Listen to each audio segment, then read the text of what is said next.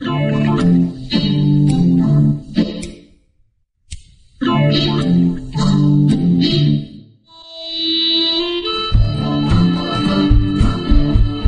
to the Lions of Liberty podcast. Here is your host, your guide, your shining beacon of liberty, Mark Claire. All right, we are back once again with the second episode in this week's doubleheader we're bringing you for the Lions of Liberty podcast. That's right, not one, but two podcasts in 1 week. Back on Monday, we had my interview with Hunter Lewis, where we discussed the rampant crony capitalism in America and how the Federal Reserve enables it all. A couple of very important subjects for budding libertarians to be knowledgeable on. So be sure to go back, check out that episode. You can find it in the podcast archive, lionsofliberty.com/podcast, or you can download it on iTunes, add it to a playlist using the Stitcher Radio app. If you're an RSS guy, you can use an RSS reader. We link to the RSS feed over at lionsofliberty.com as well. And now today, I have someone who is an expert on a subject I've long been fascinated by, and that is the assassination of John F. Kennedy. Now, the 50th anniversary of the assassination is actually tomorrow, November 22nd, if you're listening today, on the date of the release of this podcast on Thursday. And from a very young age, I remember being just absolutely fascinated by this case. It's something just completely immersed in our culture, and we all remember the Magic Loogie episode of Seinfeld, which of course pokes fun at the government's seeming magic bullet theory as put out by the Warren Commission, the official story of the time. But as we often see with government, there's usually a little more to the official story than what we get. And my guest here with me today has a very well-developed theory on the assassination of JFK. He is a longtime political consultant and strategist, having worked with several former presidents, including Richard Nixon and Ronald Reagan. He is also the author of a new book, which has come out just in time for the 50th anniversary of the assassination of President John F. Kennedy. The book is titled The Man Who Killed Kennedy, The Case Against LBJ. Roger Stone, welcome to the Lions of Liberty podcast. Great to be with you. And we're thrilled to have you here today. Obviously, this is a topic that's, kind of on a lot of people's minds right now with the 50th anniversary coming up. But before we get into your book, you spent much of your career largely working for Republicans, well-known Republicans like Richard Nixon, Ronald Reagan. You were also instrumental in the recount election that saw George W. Bush elected president. But in recent years, you've switched over and have been working, more closely with some libertarian candidates. I believe you supported Governor Gary Johnson in his presidential bid. So, why did you decide to begin working with libertarians? What prompted that switch? I sadly concluded that the Republican Party I was born in, the Republican Party of Barry Goldwater, had morphed into just another big government party. And that you can look at the major parties today, and although they go out of their way to try to sound different, when it came to the big issues facing America, the Patriot Act, spending, debt, foreign interventionism, they're really identical. And that therefore the voters didn't really have any choice. The choice between Barack Obama and Mitt Romney was no choice whatsoever.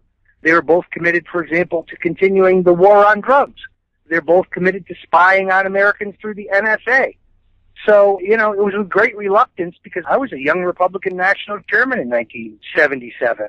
I have great affection for the old Republican Party, but that's not the Republican Party of today. Well, we're certainly glad to see you rejecting this two-party conglomerate, because that's something we really push a lot. That's pretty much the first step into making any change in politics, is to rejecting that. And as you mentioned there, you got involved in politics, when you were very young, at a very young age. And there are a lot of young people just getting involved now, a lot of them young libertarians. First of all, why did you first become interested in the Kennedy assassination? And then, why is it so important that, young people today should also care so much about this case? Why is it historically so important, and why is it important to really get to the bottom of it? Because the truth is always important. And because if anyone reads my book and they come away with the conclusion that government lies to us, that government doesn't tell us the truth, and therefore that anything government says should be regarded with a healthy skepticism, then that'll be a positive thing. I mean, quite obviously, Lyndon Johnson is not going to be posthumously prosecuted for murder, although technically I think he should be. and that many of those who actually perpetrated the murder of John F. Kennedy obviously dead. But the institutions that they represent are still very much with us and still lying to us. So whether it is Benghazi, or whether it is healthcare, or whether it is the JFK assassination, government just doesn't tell the people the truth. In your book, you don't mess around. This is not some drawn-out mystery novel. You're clear, right from the get-go, right from the title, The Man Who Killed Kennedy, the case against LBJ. So when did you first get the inkling that Lyndon Johnson should be the focus of your investigation, that he was the guy to target in this? It became clear to me that Lyndon Johnson had the unique means, motive, and opportunity to kill John Kennedy. People have forgotten that in 1963, Lyndon Johnson was a man staring into the abyss. He knew that he was going to be dumped from the 1964 ticket. He knew that he was going to be prosecuted for corruption by the Kennedy Justice Department. He knew the U.S. Senate was hot on his trail in the so-called Bobby Baker scandal. Baker had been Johnson's bag man, and Baker and Johnson had received literally millions in bribes from people wanting federal legislation or federal contracts. He also knew that Robert Kennedy had given Life magazine and the Time Life Corporation a full dossier on Johnson's involvement with a man named Billy Saul Estes, who was a flamboyant Texas con man who had kicked back millions to Johnson. So he knew time was running out, and he was a very desperate man. He also was a very greedy, very vicious, very vindictive, very unbalanced, very ambitious. He was evil incarnate. This is not a man who was a saint by any means.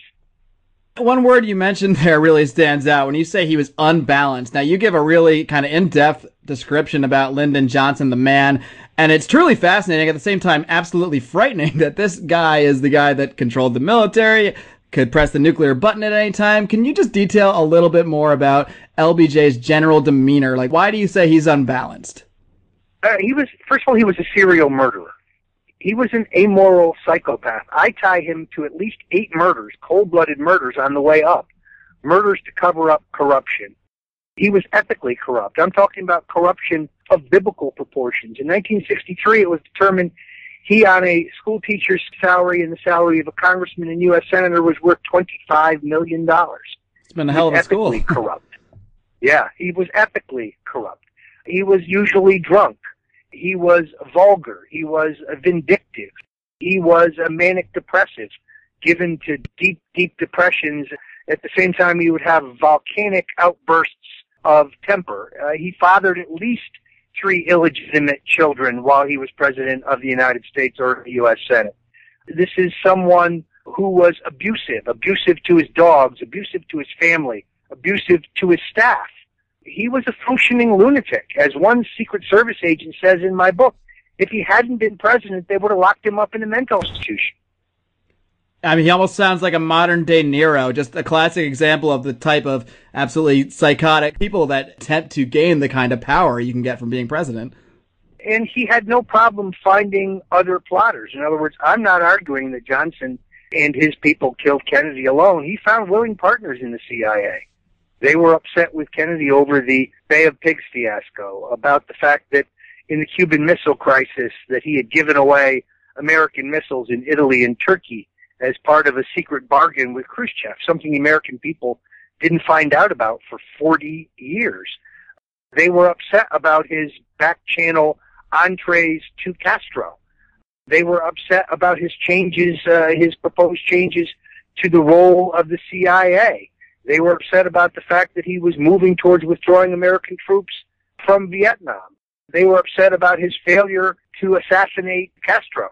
So the military-industrial complex, for whom Lyndon Johnson was a champion, was a willing partner. As far as organized crime is concerned, Lyndon Johnson took $55,000 a month in a regular bribe from organized crime. He was protecting their illegal gambling operations in the state of Texas. He was closely affiliated with Carlos Marcello, who ran the mob in Texas and Louisiana.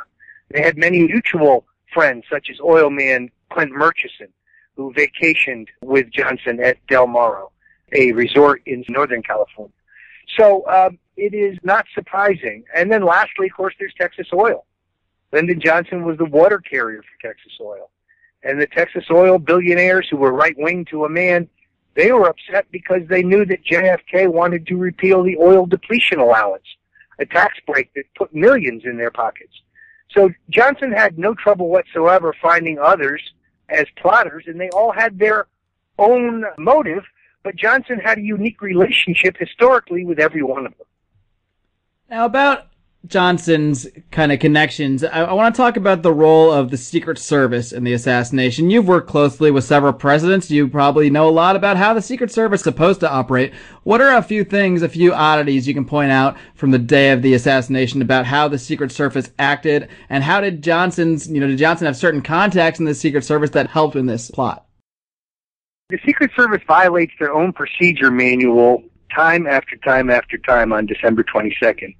I'll give you several examples. The 120-degree turn into Dealey Plaza is a violation of the Secret Service procedures because it requires the car to come to an almost near stop, making the chief executive vulnerable.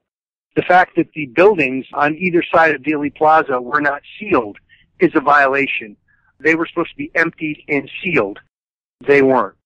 There's supposed to be 6 motorcycle policemen as an escort for the presidential limousine, 3 on either side of the car. In Dallas, that's reduced to 2, and they are curiously told to ride behind the rear axle of the president's car. We know there's supposed to be 2 Secret Service agents on the rear bumper. They're missing. We know there's supposed to be 2 agents walking abreast the car when it drops below 15 miles an hour. They are missing. So the Secret Service makes a series of quote-unquote errors that I think cannot be coincidence because there are too many of them. It's interesting to note that on the 21st, JFK visits Houston and Dallas, and all the procedures are in place. We also know it was Lyndon Johnson who insisted that Kennedy go to Dallas. It is Lyndon Johnson's protege, Governor John Connally, who specifically insists on the drive through Dealey Plaza. And when the Kennedy staff doesn't like it for all the obvious security problems, they are overruled.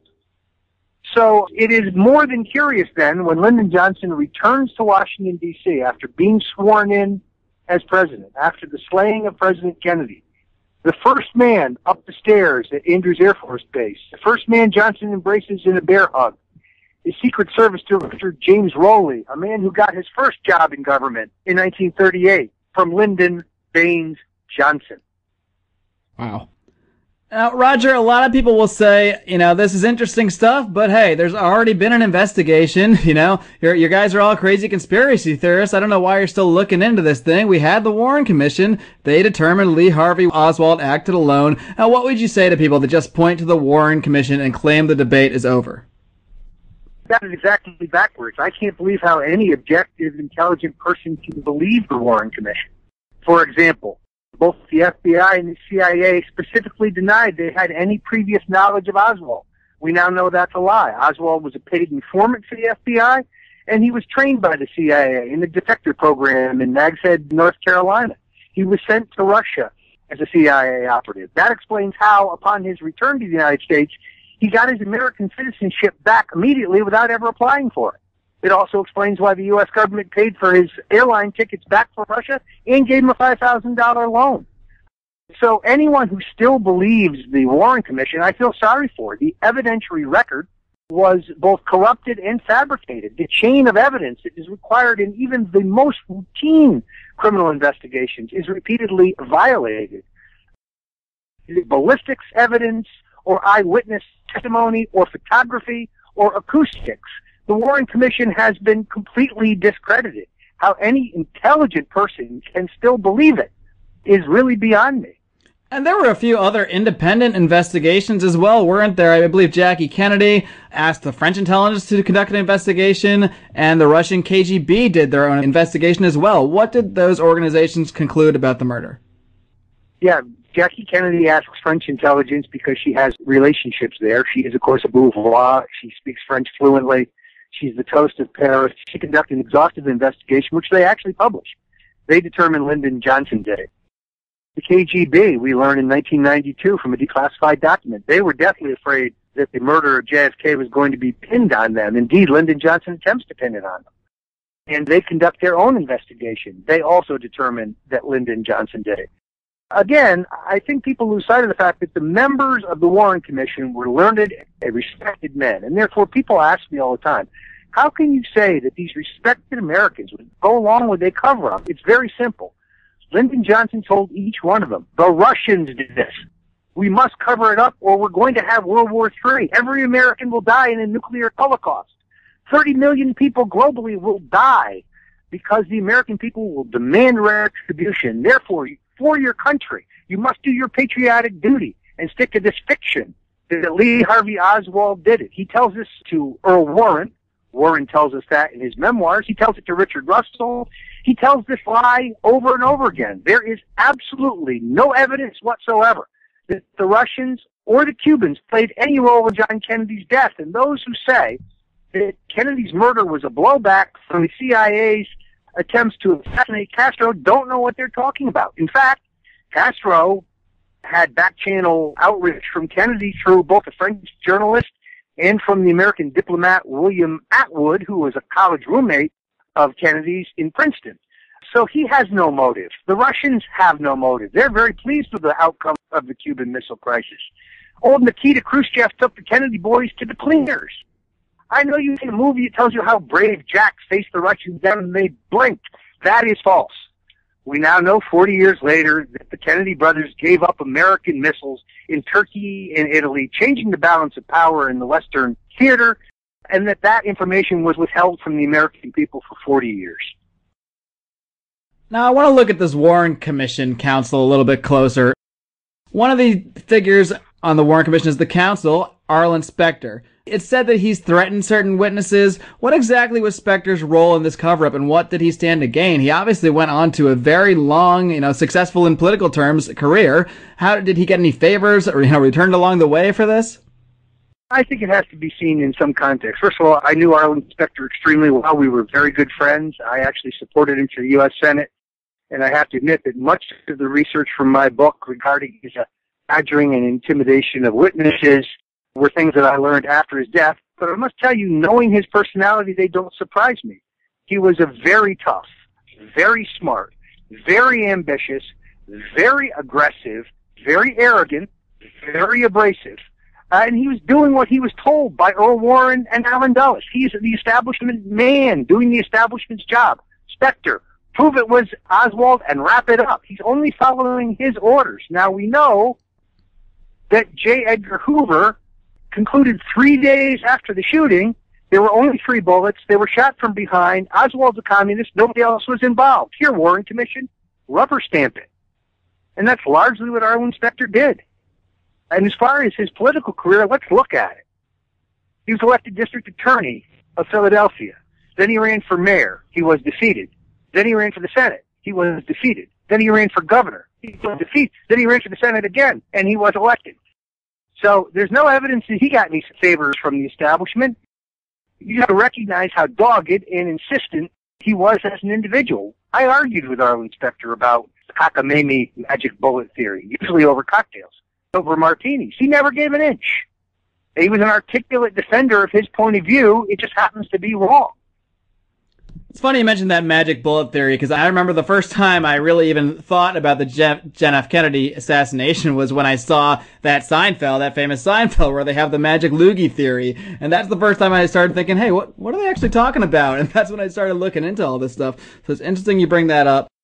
Well, really what happens here is J. Edgar Hoover was the first guy who says, this is easy, 3 bullets. Right. The first bullet hits Kennedy, the second bullet hits Connally, the third bullet hits Kennedy. Wrap it up, it's done. We now know what happened. The problem with that was that a man named James Tague, 39-year-old car salesman, was in Dealey Plaza that day, and while he's standing there watching the motorcade go by, a bullet hits the curb next to him, and a small piece of either bullet fragment or cement, we don't know, grazes his cheek, and he bleeds. Well, now the government has a problem. There's a 4th bullet. How do we explain this 4th bullet? So now they changed their story. The first bullet was shot and missed. That's when it hit the curb. The second bullet hit Kennedy and Connally, and the third bullet hit Kennedy in the head, the kill shot. It's a fiction, but the government had to accommodate somehow the bullet that was accurately found, or I should say identified, by James Tague. So they essentially just had to continually adapt their story to new facts and new revelations that came forward. Yeah, I think that's essentially right. Look, asking the Warren Commission to investigate the killing of Kennedy would be like asking John Gotti to investigate a mob killing. The government is investigating itself. Now, there's another interesting figure on the Warren Commission I'd like to ask you about, and that's Gerald Ford. Obviously also went on to some political success, became the president when Richard Nixon stepped down. Now, what exactly was Ford's role in covering up? I believe he covered up some autopsy records, had them altered. What did he? Yes. What was his role there? We now know from the memoirs of two top FBI officials, Cartha Dick DeLoach, the number 3 man in the FBI, and William Sullivan, the number 2 man in the FBI, that Hoover sent word to Ford that there was a problem, and that the autopsy photo and the report shows that Kennedy was hit in the upper back, 3 inches from the 3rd thoracic vertebrae. That's the upper left back. And that disrupts the so-called 3 bullets. So Gerald Ford, in his own handwriting, alters the autopsy report to move that wound from the upper back to the lower neck, therefore claiming that the wound on the front of Kennedy's throat was an exit wound, not an entrance wound, and therefore all 3 shots came from the rear and none came from the front, meaning there's no conspiracy because there's only one gunman. Ford, therefore, moved to change the evidence. When we learned this in 1992, the New York Times asked Ford why he did it, and he said the country needed clarity. You notice he didn't say the country needed truth. In other words, we just had to wrap this up so that the country would have a clear idea. Oswald did it, case closed, America moves on. Lyndon Johnson can get on with the business of killing 58,000 Americans in Vietnam and making millions in war profits for his buddies in the defense contract. Now, one interesting name that I found in your book that I had never heard this connection before was Martin Luther King. Now, you actually connect LBJ to his murder as well. Can you go into that a little bit? Yeah, there's not a lot to this. What I report faithfully is that the King family themselves believe that LBJ was involved in Dr. King's murder. And it is curious that King is murdered only days after an FBI wiretap picks up King talking to one of his civil rights associates, telling them that he is going to support Robert Kennedy for the 1968 presidential nomination. Now, Robert Kennedy announces in Northern California only days before his death that he intends to reopen the investigation into his brother's murder. So that has presumably sent chills up the spine of those involved in the plot to kill John Kennedy, those being the CIA, organized crime, and, of course, Texas Oil, not to mention Lyndon Johnson. So I think that both Dr. King and Robert F. Kennedy were killed to further cover up the murder of John Kennedy. Another story I found fascinating in your book was this story about Bill O'Reilly and how he's connected to this guy, George de Mohrenschildt, who's supposedly Oswald's CIA handler, and he committed suicide just before he was set to testify in the House Committee on Assassinations. And yet, according to your book, O'Reilly was in Dallas the day that this happened. So what exactly is O'Reilly's connection to this whole thing? Yeah, it's very strange. I mean, I found O'Reilly's book highly readable and very interesting. If you're interested in John Kennedy's sex life, get this book. It's all about his sex life. It's very prurient, it's very racy, it's very sexy. But if you're interested in the facts of the Kennedy assassination, this should be in the fiction section at Barnes & Noble. He basically tells you virtually the same thing I do, that Johnson was evil, that he was facing destruction, that he was desperate. He tells you that the CIA is unhappy with Kennedy. He tells you why the mob is unhappy with Kennedy. Kennedy had taken mob help in 1960. He got $1 million in cash, and they helped steal votes for him. And their reward was to have Robert Kennedy start trying to deport the major mobsters who had helped elect Kennedy. They were furious, and understandably so. And then, of course, Texas Oil. So it is absolutely clear that everyone involved here in the plot has their own purposes and their own motives, not to mention Lyndon Johnson's. De Mohrenschildt is very clearly Oswald's handler. We know that when de Mohrenschildt commits suicide, he shoots himself in the mouth with a shotgun. They find his address book, and in it is the unlisted phone number for George H.W. Bush. We also know de Mohrenschildt wrote a letter to Bush, his CIA director, saying, "I may have shot my mouth off too much. I've got big problems. I'm being watched. I'm being followed. They're harassing my family. They, I presume he means the CIA. Isn't there something you can do to call them off? And Bush writes back saying, yeah, I really don't know what you're talking about. I barely remember you. Have a nice life. That's interesting you bring him up. That actually leads me into, when I announced you were going to be on the show to discuss this, it generated a lot of interest from my listeners. And I have just a few questions I wanted to pass along from them. And the first is from Jason Cook, and he asks about the role of George H.W. Bush, which you just brought up. For years, he's maintained that he, had no idea where he was the day of JFK's assassination. And, Bush is always seen as a shadowy figure. He's been involved with the CIA for, his entire life, we believe. So what exactly was George H.W. Bush's role in this assassination? It's a question that I can't answer. It's just that he acts very curiously through the whole thing. He's in Dallas that day. He says for 30 years he can't remember where he was when Kennedy died. That's just not possible. Any adult knows where they were when Kennedy was killed. When 9/11 happened, everybody knows right. Where they were. Exactly. So and then he goes out of his way, according to declassified documents that we get in 1992, to call the FBI bureau in Houston only minutes after Kennedy is shot and killed to establish an alibi. Basically, Bush says it's 1:38 in the afternoon. I'm in Tyler, Texas.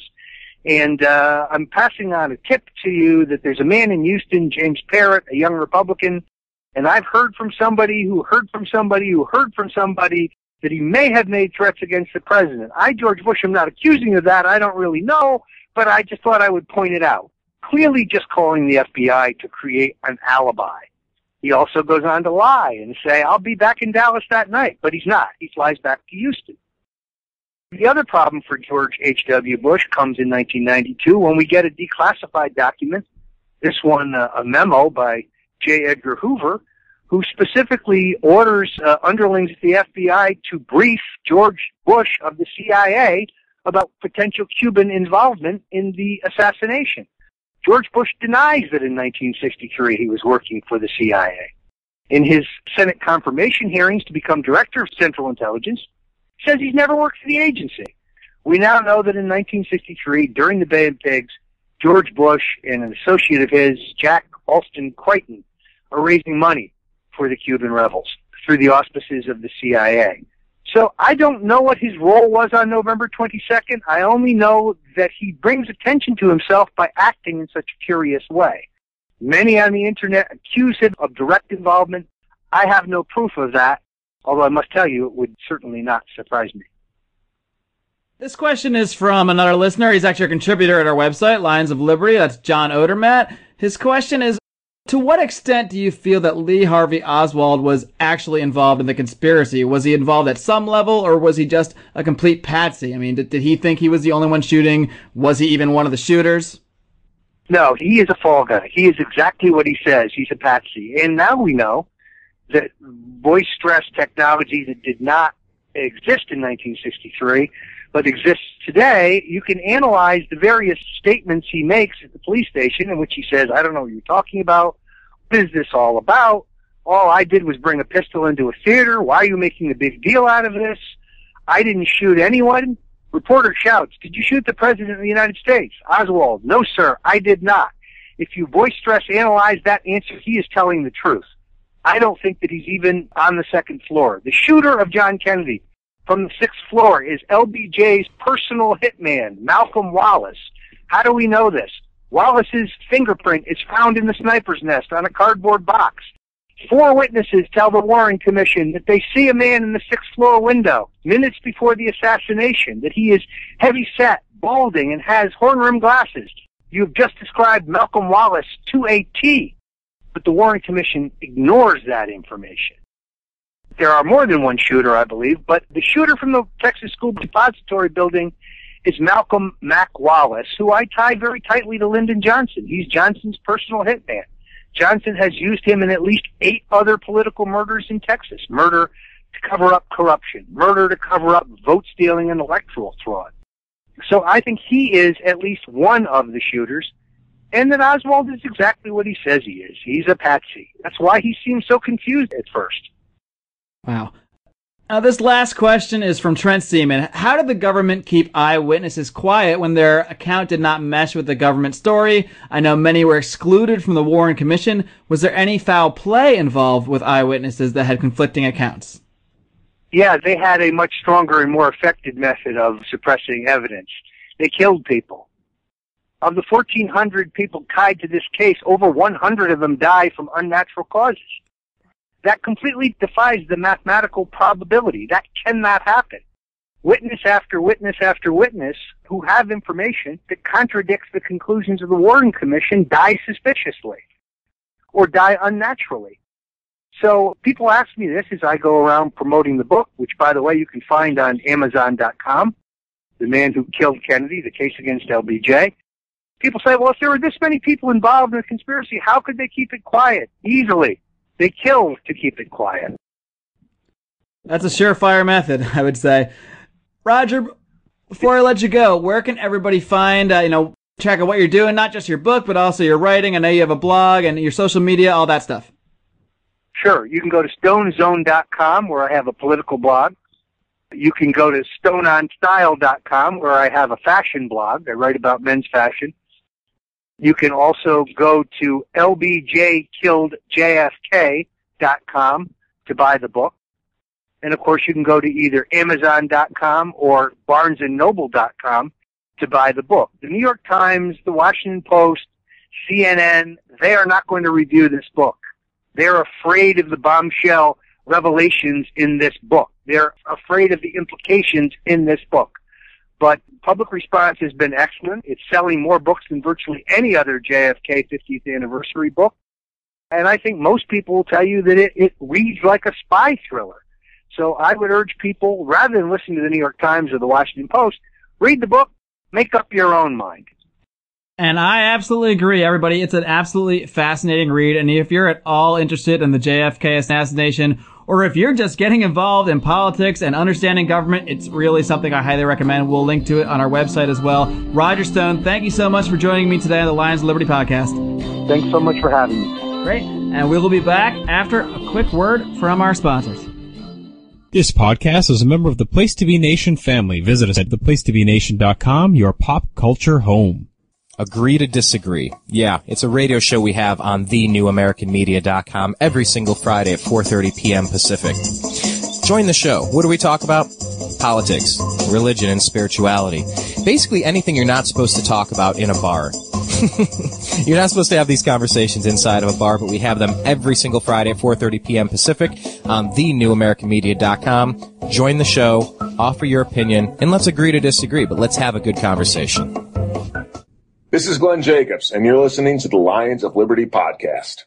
Here is your host, your guide, your shining beacon of liberty, Mark Claire.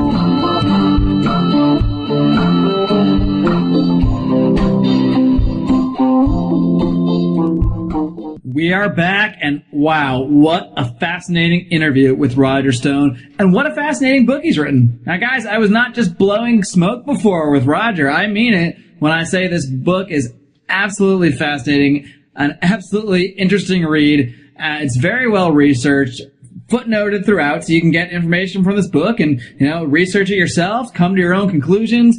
Roger's sources, absolutely everything, and you combine that with his firsthand knowledge of a lot of these people, and it really makes for an interesting read, especially for JFK assassination buffs like myself. And one thing you get from this book that we touched on briefly with Roger is this description of Lyndon Johnson as just an absolute sociopath. I mean, we didn't get into everything. We could have done a whole podcast just on the insane stories about LBJ contained in this book. But, they truly exemplify the type of person that would get into politics in order to pursue a position of power. There's no doubt that LBJ is an example, perhaps a very extreme example, of the type of person who is not simply interested in success, personal success, building a business, making the world a better place, raising a family, the kind of stuff that normal people, are interested and driven by. This type of person is only interested in achieving power. Power for the sake of power. I mean, that's what defines a lot of these people, what defines why they are sociopaths, why they are psychopaths. These are the type of people that are the most dangerous, and unfortunately, these are the very type of people that are driven to do what you gotta do, even if that means maybe murdering some people along the way, in order to achieve that political power. Now, libertarians can run into some problems. Not just libertarians, anybody, when they discuss things like the JFK assassination or anything else that goes against the government line. You're often decried as conspiracy theorists. Just crazy kooks. And that's why it's important not to just spout off bullshit theories, but it's important to have facts when we discuss these matters. It's certainly okay to question government. Don't let anybody tell you it's not. Not only is it okay, it's paramount. It's necessary. Even if you're a big believer in government, you have to agree that we gotta at least keep these guys accountable. And how are we going to do that if we're not asking questions? If we're not questioning the official line on things? Especially when the absolute verifiable facts fly so much in the face of that official line. And in the case of the John F. Kennedy case, I got to look into it a little more. I'm not saying I've reached the definite conclusion, but boy, if you read Mr. Stone's book, it's hard to come to any other conclusion other than that LBJ, at the very least, was involved. Had the motive, had the means, had the connections, and certainly benefited from it. Now, why is that important? Why does it matter that some president was killed 50 years ago? And it's not like JFK was some saint, some great guy. Again, in Roger Stone's book, he talks about how JFK was certainly not a saint. Certainly not a great guy. Just like LBJ, he's someone who sought power and used all sorts of means to get there, many of them illegal. So the JFK assassination, research into it is not about, JFK was good and the evil government killed him. It is simply the fact, as Mr. Stone stated, that truth is important. It's always important to understand the truth.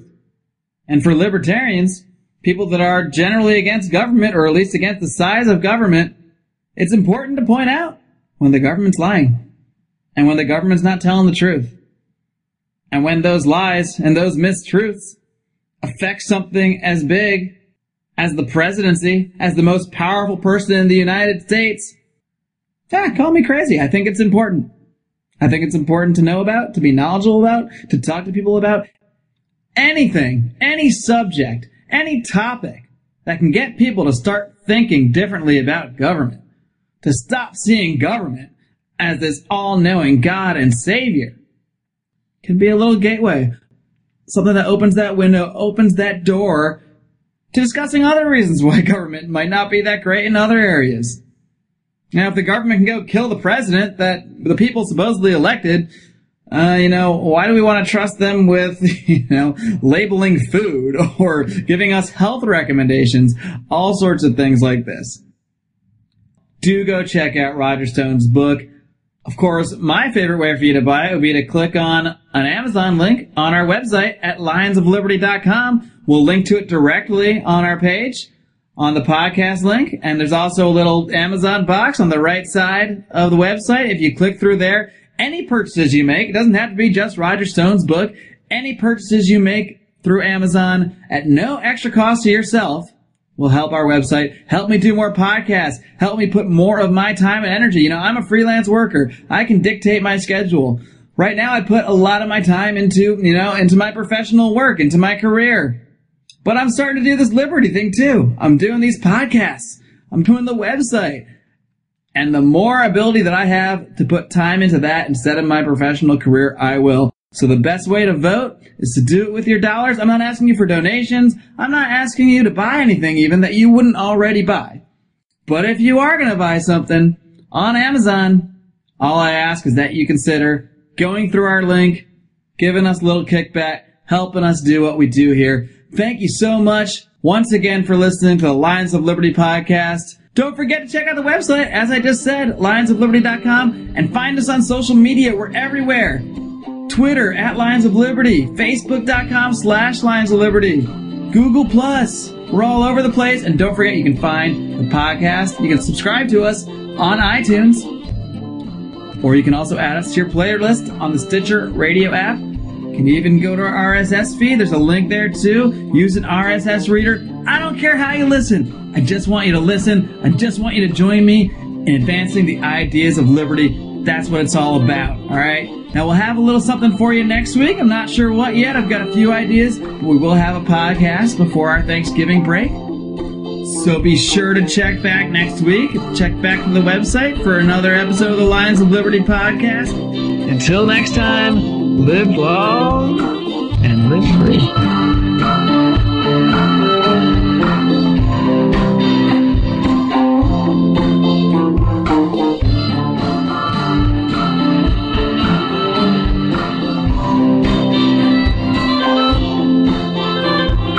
Head of editing and mastering is John Daubert.